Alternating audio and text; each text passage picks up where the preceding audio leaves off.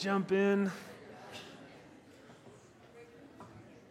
It's so good seeing you all here and glad you're getting a chance to greet each other and say hello. Welcome. My name is Matt. I'm one of the pastors here and so glad you chose to come out this morning for our worship service. You can open up your Bible to Mark chapter 15. That's where we're going to be. And if you don't have a Bible, that's okay. There are some on the seats in front of you. And if you do grab one of those Bibles, we'll be on page 481 for a quick reference. We're walking along through the book of Mark, continuing our series there, picking up where we left off. Again, chapter 15, verse 16. And a huge thank you to Pastor Lee for preaching last week. I was out, but he did such a good job. And as he always does, right, walking us through the text and pointing us to Jesus. I was able to listen to the podcast afterwards, and it was great. I was so encouraged as I listened to it, so I know that you all were as well. We're in the season of Advent, as you all have seen with the candles. Thanks to the Patterson family for lighting the candle and praying for us and sharing a bit about what this season is all about. Again, if you're unfamiliar, Advent means coming, and so it's a season where we intentionally prepare our hearts with longing and expectation for the coming of Jesus. And of course that means we look back to his first advent at Christmas, his birth, and we celebrate that this time of year. But as they shared this morning, we are between two advents, his first coming and his return. And so we as the church find ourselves again waiting in this season of expectation and longing and hope for when Jesus the King will return and fully establish his kingdom. But again, for now, we're in the end of the book of Mark. We're almost to the finish line, friends. We've been here for a while. And again, I know this might feel a little strange that we're looking at the cross and the death of Jesus. I mean, this is Easter. This is Good Friday stuff while it's the Christmas season. And so it might feel a little disjointed. And we're not doing that because your pastors are Scrooges or Grinches and want to just steal the joy of Christmas. That's not why we're doing this. We're doing this because we truly believe and have this conviction that in order to understand the birth of Jesus, we have to understand the death of Jesus. Right? In order to understand the meaning of Christmas, to understand why he came, we have to understand his death and the end of his life and, of course, his resurrection. And so that's what we're going to do. But as we get started, I want to ask you this question. Think with me about the phrase, treated like a king. When you hear that phrase, what comes to mind? Someone is treated like a king, or he wants to be treated like a king, or I want to be treated like a king. What does that phrase mean? It means someone wants to be treated with honor, right? Dignity, great respect. Someone like, hey, you just put your feet up, sit back, watch the game. I'm going to take care of things for you. Or, honey, hey, go do something fun for yourself. I'm going to watch the kids. I'm going to clean out. You do something for you. Or I made your favorite meal. A box of stovetop stuffing is waiting for you on the stove. Come on. Yeah, or, I brought you some kind of special gift, or I just want to honor you. Maybe this is on your birthday. They say, I just want to make you feel special, right? I want to treat you like royalty, serve you, give you whatever you need, right? Treated like a king. This time of year, we hear that word a lot, king, especially in the songs that we sing, our Christmas songs. We started the service with Hark the Herald Angels Sing, Glory to the Newborn King, right? Or joy to the world, the Lord has come, let earth receive her King. Or Noel, the first Noel. Noel. Born is the King of Israel, right? We celebrate a king. We remember this time of year that Jesus is a king, the king of the universe, the king of the world. And so we would expect, if that's true, that he would be treated like a king, that he would be honored, that he would be bowed down before in worship. And yet, we look to the text this morning and we actually see the exact opposite. We see a whole new meaning to the phrase, treated like a king. You'll see what I mean as we jump in. We're in, again, Mark 15, verse 16. Jesus has been arrested. He's been on trial before the high priest, the Jewish leaders. They've handed him over to Pilate and the Roman authorities. They've now handed him over to be executed. And that's where we pick up. Verse 16 says this. It says, the soldiers led Jesus away into the palace, that is the praetorium, and called together the whole company of soldiers. They put a purple robe on him, then twisted together a crown of thorns and set it on him. And they began to call out to him, "Hail, King of the Jews." Again and again they struck him on the head with a staff and spit on him. Falling on their knees, they paid homage to him. And when they had mocked him, they took off the purple robe and put his own clothes on him. Then they led him out to crucify him. So Jesus is led away, and this company of soldiers, you see, gathers round, and they mock him. They put a purple robe on him. They put a crown of thorns on his head, purple being the color of royalty, a robe and a crown, signs of royalty, a royal greeting. Hail, King of the Jews, the same way that a Roman citizen would be expected to greet Caesar, the emperor himself, with Hail Caesar. But they say, "Hail, King of the Jews." They're even bowing down to him in honor. But you see, it's all a mockery. It's all done to insult him, to shame him, to play games with him. And he's beaten, and he's spit on, and he's sent away to die. Continues, verse 21, a certain man from Cyrene, Simon, the father of Alexander and Rufus, was passing by on his way in from the country, and they forced him to carry the cross. And they brought Jesus to the place called Golgotha, which means the place of the skull. And then they offered him wine mixed with myrrh, but he did not take it. Verse 24, and they crucified him. Dividing up his clothes, they cast lots to see what each would get. So on the way to the cross, Jesus, some stranger kind of comes passing by, and the Romans force him to carry the cross of Jesus, because likely at this point Jesus was too weak to do so himself from his beatings. Verse 24, then he's crucified. I mean, this is the cross. This is the passage. This is the truth that we sing about each week, that we talk about each week, the cross of Christ. This is the cross that we decorate our homes with, that we celebrate as believers. It's this passage. It's this reality, Jesus going to his death. And you see that Mark states it rather matter of fact. I mean, verse 24, and they crucified him. 3 words in the Greek. Very simple.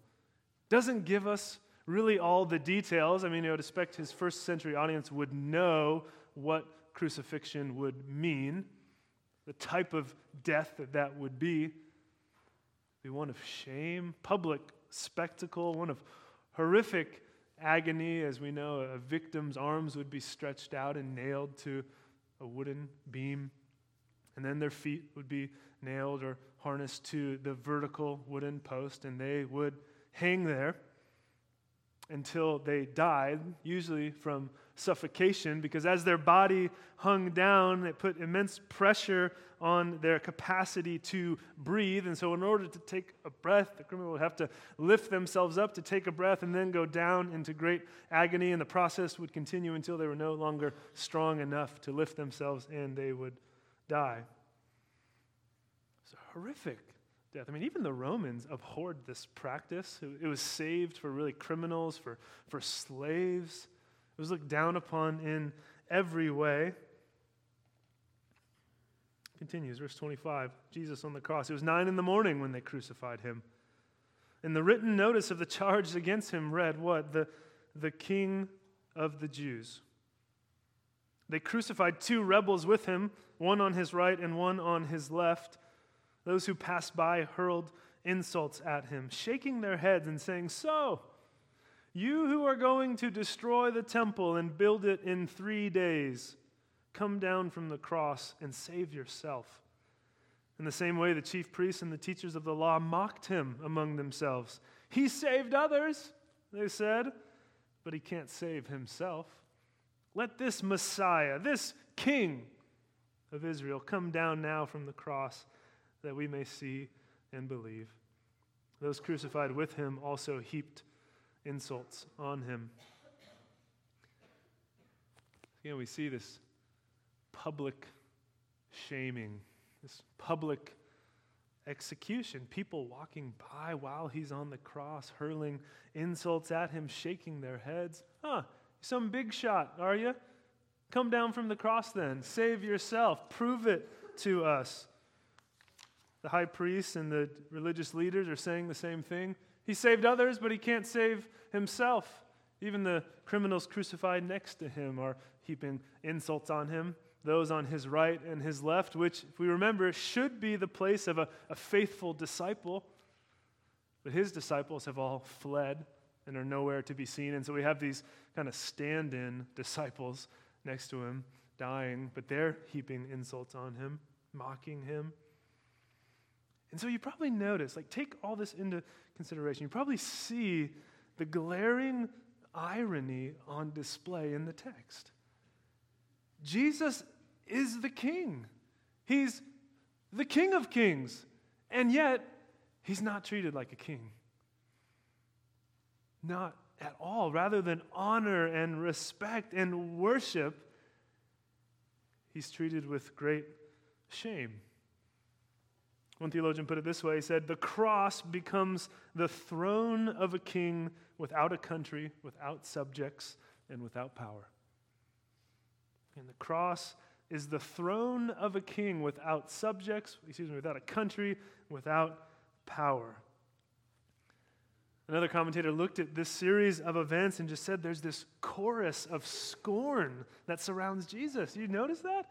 Everyone is mocking him or beating him or spitting on him or insulting him or belittling him. Again, he has the robe and he has the crown and people are bowing down to him, but it's all to mock him.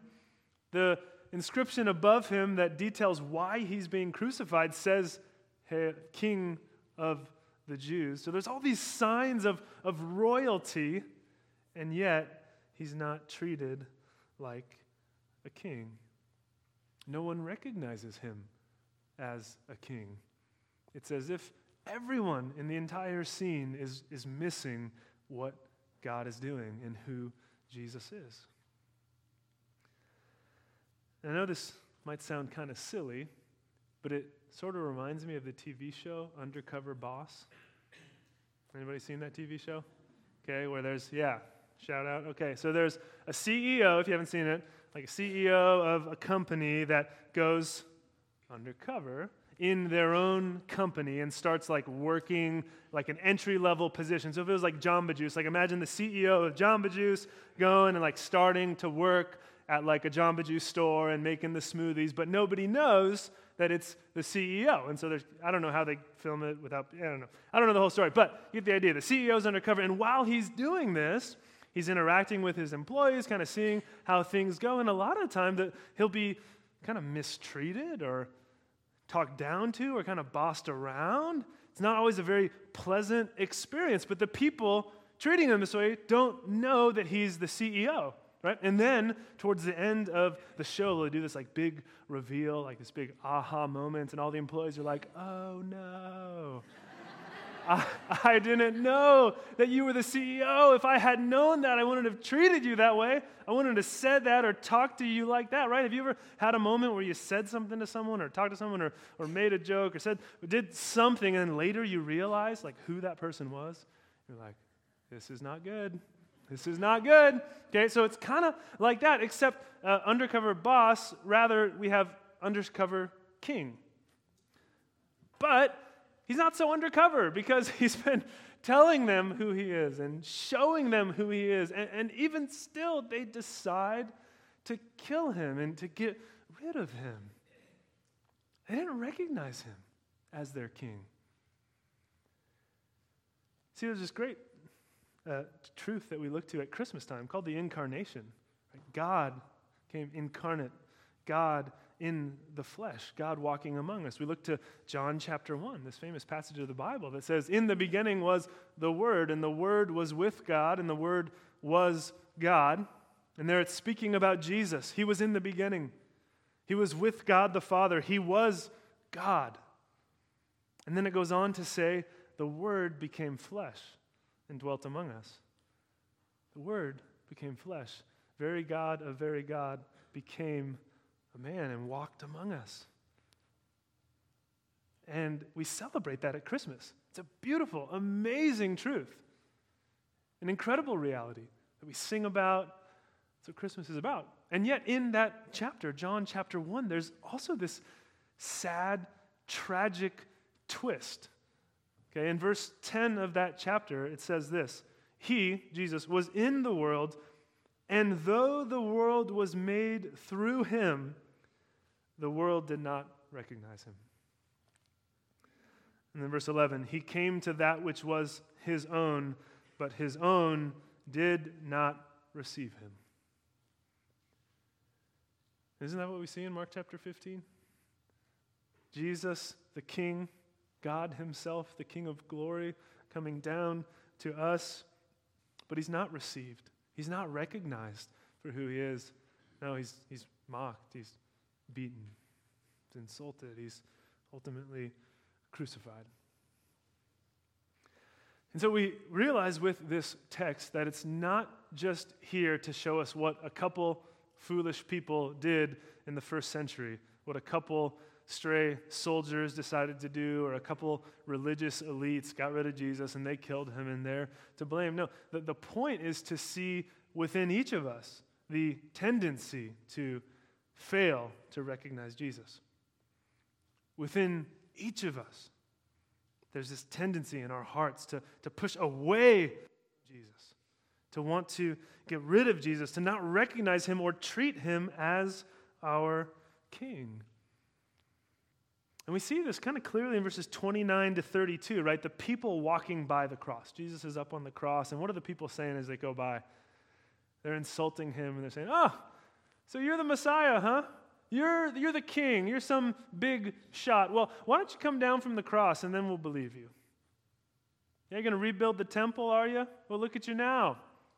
You're the chief priest. He saved others. He can't even save himself. Come down from the cross. Then we'll believe in you, Jesus."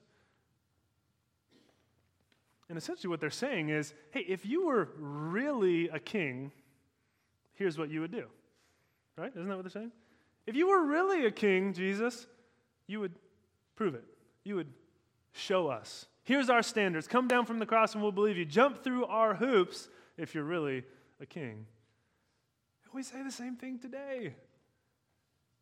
Jesus, if you're really a king, why don't you prove it? What you've shown me is not enough. So why don't you show up in some kind of undeniable way, please? Maybe some miracle right now. Or Jesus, if you're really a king, why don't you answer this prayer for me? You answer this prayer, then I'll believe you. Right? If Jesus was really a king, then why does the world look the way that it does? Jesus, if you're such a king, why has my life gone the way that it has? Why have I dealt with the loss that I'm going through, or the pain that I'm feeling, or the health issues, or the mental health issues? Lord, if you really are the king, why don't you show up? Prove it. Take away my doubt for good. And I don't bring that up to belittle questions. We all have questions, and some of those questions and doubts are legitimate and are challenges that we have to work through. I think it's healthy for us to think through those questions, but we all eventually reach a point, right, where we have to decide and say, okay, will I trust that Jesus is who he says he is, and there's maybe more to the story, more to the picture of my life and what God is doing in the world than I can see right now? Will I trust that? Or will I say, no, Jesus, if you were really a king, this is how it would be, so I'm just going to wipe my hands clean of this and walk away. We all have to wrestle with how we're going to handle his claims. So up to this point, we've seen our blindness and our failure as humanity to recognize Jesus as our King. We crucified the Son of God. We put him on the cross. We rejected him, sent him to his death. And this is all true, but we also need to realize that there's more to the story here, more than just the human side of things. Our failure, our rejection of Jesus, our putting him on the cross, that's all true. But there's a bigger picture that's going on here that I don't want us to miss. And so we have to look closely. Theologian Thomas Jones put it this way. He said, "The cross is the central doctrine of the Holy Scriptures. All other revealed truths either find their fulfillment in the cross or are necessarily founded upon it." Saying, we gotta understand this. If we want to make sense of the Scriptures and make sense of what God is trying to tell us, we have to understand the cross and what God is doing here. Remember the Apostle Paul in 1 Corinthians chapter 1, what does he say? He said, Jews demand signs, and Gentiles or the Greeks look for wisdom, but we preach what? Christ crucified. He's like, that's our message. Some people are looking for signs and power. Some people are looking for eloquent wisdom and teaching. Here's our message, the cross. Christ crucified. That's all we got. That's what we're proclaiming to the world. And so if that's our message, we really want to make sure we understand what is happening on the cross. And so let's look a little closer. It continues in verse 33. At noon, darkness came over the whole land until 3 in the afternoon and at 3 in the afternoon, Jesus cried out in a loud voice, Eloi, Eloi, lema sabachthani, which means, my God, why have you forsaken me? When some of those standing near heard this, they said, listen, he's calling Elijah. Someone ran, filled a sponge with wine vinegar, put it on a staff, and offered it to Jesus to drink. Now leave him alone. Let's see if Elijah comes to take him down. In popular thought, people wondered maybe if Elijah would return or come back to save a righteous sufferer. And so hey, maybe Elijah's going to come and help Jesus out. But again, we see that doesn't happen. Verse 37, with a loud cry, Jesus breathed his last. So as the text continues, we see these clues about what's going on here. And that it's more than just our sin, our evil, our wrongdoing that's putting Jesus on the cross. It's more than just us failing to recognize him. We see the hand of God at work. We see God's plan of salvation unfolding. And we see that in a couple ways. First, we see the darkness that comes over the whole land. This would be understood as a sign of judgment, a sign of God's displeasure upon the land. And it wouldn't be this natural solar eclipse. I think sometimes people wonder that, maybe it's just a solar eclipse, but we're talking about 3 hours of darkness.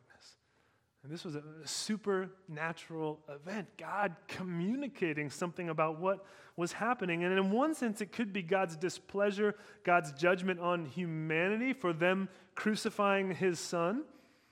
But also, we see this is God's judgment falling on Jesus. God's judgment falling on his son. We see all people have rejected Jesus and left him to die, and now light itself is being withdrawn from Jesus as he sits there in darkness. And so it's almost as if God's blessing is withdrawing from his son. And so we see this even more clearly in verse 34 with what Jesus cries out. What does he say? My God, why have you forsaken me? He's quoting the Old Testament, Psalm 22. And a lot of people have wondered, what is Jesus saying here? What is he communicating by that cry? And I think the most straightforward answer is the best answer, that he's sensing divine abandonment. He's sensing that his Father has turned his back on him, has left him there to die, to bear the sins of the world, which would be without a doubt the most agonizing part of the cross. Right? Far beyond the physical, torturous death would be the breaking of this fellowship that God the Son enjoyed with God the Father and the Spirit from eternity past. And now in some sense, that fellowship, that intimacy is interrupted, is broken in some way as God senses, or Jesus senses he's been forsaken by God the Father. See, if a stranger walked up to you and said, hey, I want nothing to do with you, and turned their back on you, most of us probably wouldn't lose a ton of sleep over that. Well, it might hurt us a little bit. But if a friend of yours were to come up to you and say, hey, I want nothing to do with you, and they turn their back on you, that would be a little harder to take. But if your spouse or your father were to come to you and say, I want nothing to do with you, they turn their back on you, I mean, the relationship where there's supposed to be the deepest intimacy and love and trust there, say, I'm done with you. Can you imagine the wound, the pain, how alone you might feel in that moment? So Jesus cries out, why, God, have you forsaken me? Which, if we take this seriously, it really forces us to ask the question, why in the world is this going on? Why in the world would Jesus endure this? Why would God do such a thing? We're going to talk about that, but I want us to watch a video really quick that hopefully will give some explanation to it. We all long for the world to be good, for people to live in peace, act with love and justice. But there's a problem. Something compels us humans to constantly wreak havoc and destruction instead, and we call this evil. And from the Bible's point of view, evil ruins things in at least two ways. There's a direct effect of our evil, like when someone steals from another person, they've created injustice. Yeah, therefore, they owe something to make it right. But there's another indirect effect of evil, because they've also ruined the environment of the relationship, creating a lack of trust, there's emotional damage. It's like vandalism, and they need to make that right, too. Now, many people believe, hey, God is good, he should be the one to just get rid of all the evil in the world. But let's be honest. I mean, the evil that I see everywhere out there, it's the same evil that's inside of me. We have all contributed, and we keep doing it. And so this kind of puts us in a bind. If God's going to rid the world of evil, he'll have to get rid of us. And this is what's so remarkable about the story of the Bible. This God is so good that not only is he going to rid the world of evil, he's going to do it without destroying humanity. So how is he going to do that? Well, early in the story of the Bible, we're introduced to this practice of animal sacrifice, which I know, it seems weird to us, but for the Israelites, it was a very powerful symbol of God's justice and of his grace. So remember, I'm a contributor to the evil that's in the world. I should be removed. But God is allowing this animal's life to be a substitute. It's symbolically dying in my place. And the biblical word for this is atonement, which means to cover over someone's debt. But there's a second part to this ritual. Remember, evil also causes this relational vandalism. And in the Bible, this idea is described as polluting or defiling the land and making it unclean. So the priest would symbolically wash away the vandalism by sprinkling the animal's blood in different parts of the temple. So the animal's blood is cleaning things? Well, remember, this is a symbol, and it's a symbol that we're not used to. The blood represents life, and the sprinkling of the blood is this representation of how God is cleaning away these indirect consequences of evil in their community. In the Bible, this process is called purification. And so the temple and the land now become a clean space where God and his people can live together in peace. So this ritual makes things right between Israel and God. And more than that, the Israelites experience God's love and his grace through these symbols. And by being forgiven, ideally, this would compel them to become people of love and grace too. Right, that's the ideal, but it wasn't always happening. Right. So the prophet Isaiah, for example, he talks a lot about this. He opens his book by saying that the continual sacrifices of the Israelites had become meaningless because they were also allowing great evil in their midst, ignoring the poor and the oppressed. Even the Israelite kings were distorting justice. But Isaiah looked forward to a day when a new king from the line of David would come and deal with evil, but in a surprising way. The king would become a servant. And not just serve, but also suffer and die for the evil committed by his own people. And his life would be offered as a sacrifice. And this is the promise Jesus believed he was fulfilling. He's the King of Israel suffering and dying on the cross. In fact, Jesus himself used Isaiah's words when he said that he came to serve and give his life as a ransom for many. And that word ransom refers to his sacrifice of atonement. And so all over the New Testament, we hear about how Jesus' death was an atoning sacrifice for us. It covered the debt that humans owe God for contributing to all of the evil and death in his world. But the New Testament authors also talk about Jesus' death as providing purification. And so we hear about Jesus' blood as a symbol of his life, having this ability to wash away the vandalism that evil has caused in us and around us. All right. Well, hopefully that video was helpful, explaining a bit about why he came, looking at the fact that we serve a good, faithful, kind, loving, gracious, merciful God, and also a God of justice, right? A God who deals with sin and evil in the world, doesn't just sweep it under the rug, doesn't just wink at it. And so we see that Jesus on the cross is bearing the consequences, the punishment for sin that we deserve for our contribution to rebelling against God and damaging his good world. And so Jesus is enduring our judgment day. He's facing condemnation, separation from God the Father, and death for us, taking our place. Right? And over again, we've seen this in the Scriptures, how Jesus died for us, right? We see that language. He died for us. That's the language of substitution.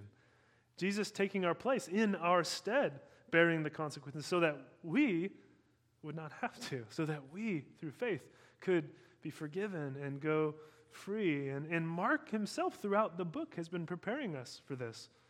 Right? We saw the text that was shared, Mark chapter 10, Jesus saying, "This is why I came, to give my life as a ransom for many."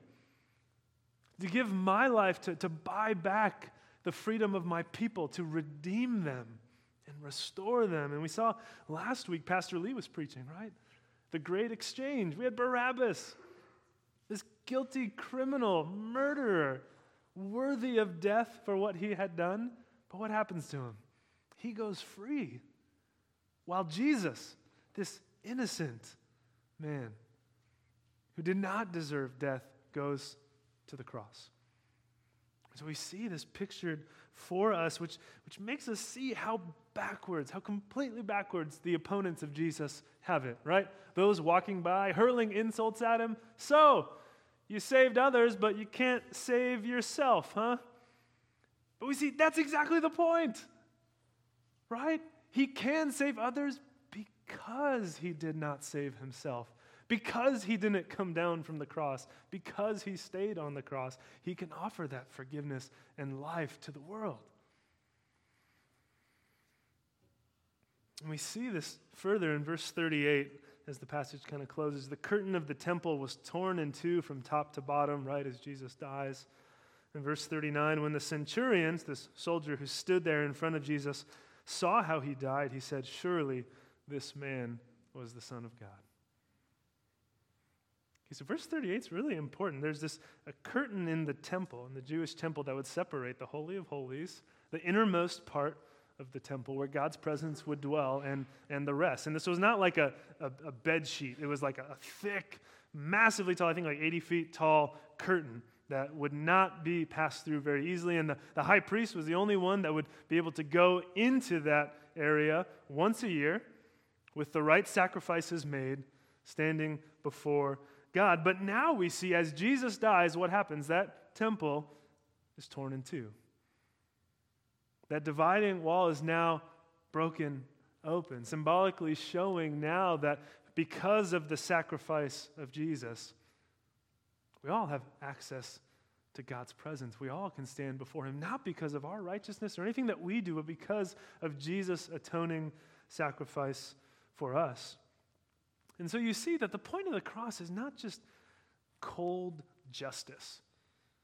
It's not just cold justice or receiving a payment, thank you very much, now you can go free. That's not the point. The point is reconciliation, right? That we can be restored to a relationship with God.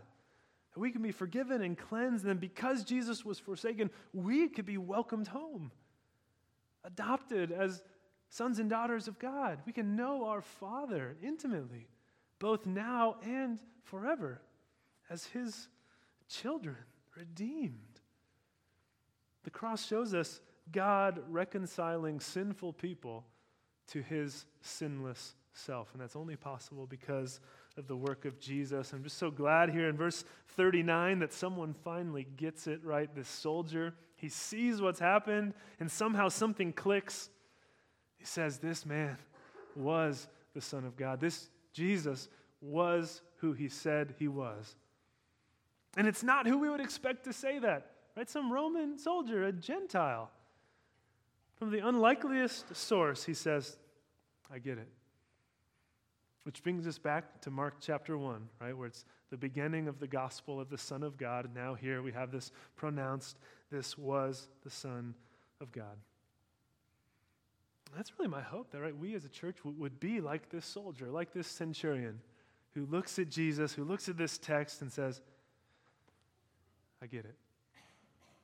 He was who he said he was. He is who he says he is. And so we all have to consider, each of us being in different places, what does it look like if the Christmas carol says, joy to the world, the Lord has come, let earth receive her King. How are we to receive our King? What does it look like to welcome Jesus, to treat Jesus like a king in your life? Well, it depends where you are. Right? Some of us wouldn't consider ourselves Christians. We wouldn't say we've made any kind of a profession of faith in Jesus. We're here for any number of reasons. The first step is acknowledging that Jesus is who he says he is, that he is the King, that he is the Savior, that we do need forgiveness for the things that we've done. We do need to be brought back into relationship with God because we have broken that. If that's you today, I would just encourage you to get right with the Lord. There's freedom and forgiveness offered to you in Jesus. You simply need to respond. In prayer, simply recognizing your need for a Savior and putting your faith in Jesus. Saying, Jesus, I want to follow you. And then letting his power come in and transform your life. That's the great news about the gospel, is it's not just something that helps us out when we die. I mean, it is that, but it begins now. The power of God, his presence, transforming power in our lives to give us new hearts and purpose and relationship with God now, and healing and transformation now. If you're here this morning and you already consider yourself a follower of Jesus, already consider yourself a worshiper of Jesus, then it's up to you to think through, okay, how do I honor Jesus as my King in my life? As I look at my relationships, as I look at my resources, how I spend my time, does it reflect that Jesus is my King? Do I do things his way? Or do I want a little bit of Jesus but kind of want to do things my own way too? Or do we, in humility, really submit ourselves to the Lord? Maybe there's a next step for you to take. Maybe you put your faith in Jesus, but you've never been baptized. Never publicly made that profession of faith known. Would love to talk with you about baptism. Maybe you're here and you're not really plugged into community. You know, you come to church and that's great, but you don't really have a small group or people that you do life with, people that know you, people that you know and are praying for in this church. I would encourage you to take that step in getting in a small group. Maybe you're here and you're in community, but you're not really serving anywhere. I would encourage you to join a ministry team. Use your gifts, use your talents in some way to serve the Lord. I don't know what that next step needs to look like for you, but I think the challenge is there for each of us to think through, Lord, how can I more recognize you as King in my life? Realizing that the good news of the gospel transforms life now, not just later.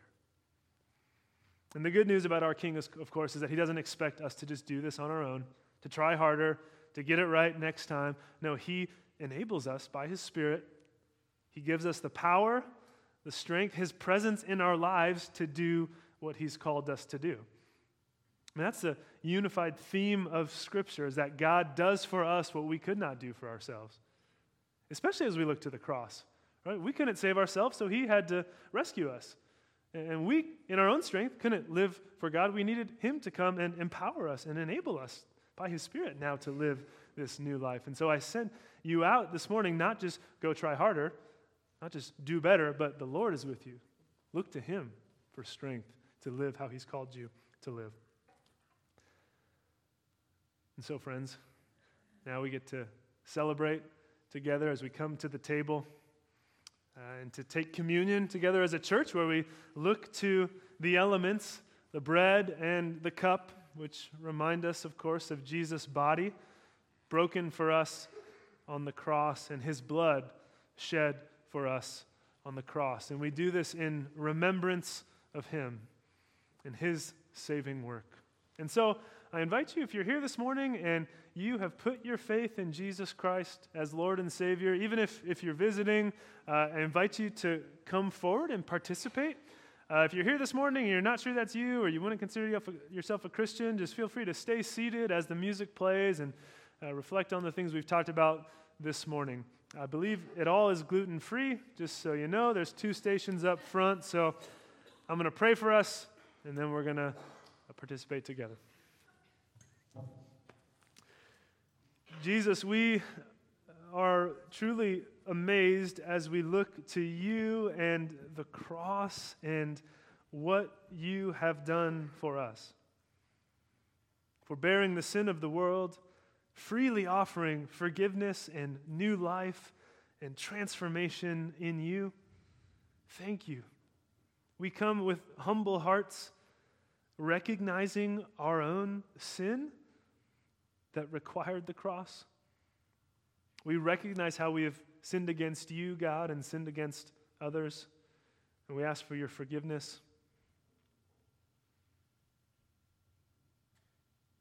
And Lord, as we take the elements, we do so with grateful hearts, with joy, with peace in the fact that you have saved us. Our sins are taken away in you. We're given new life in your name. So we come with a heart of celebration and joy that we now can know you. We remember you, Jesus. Thank you. Amen.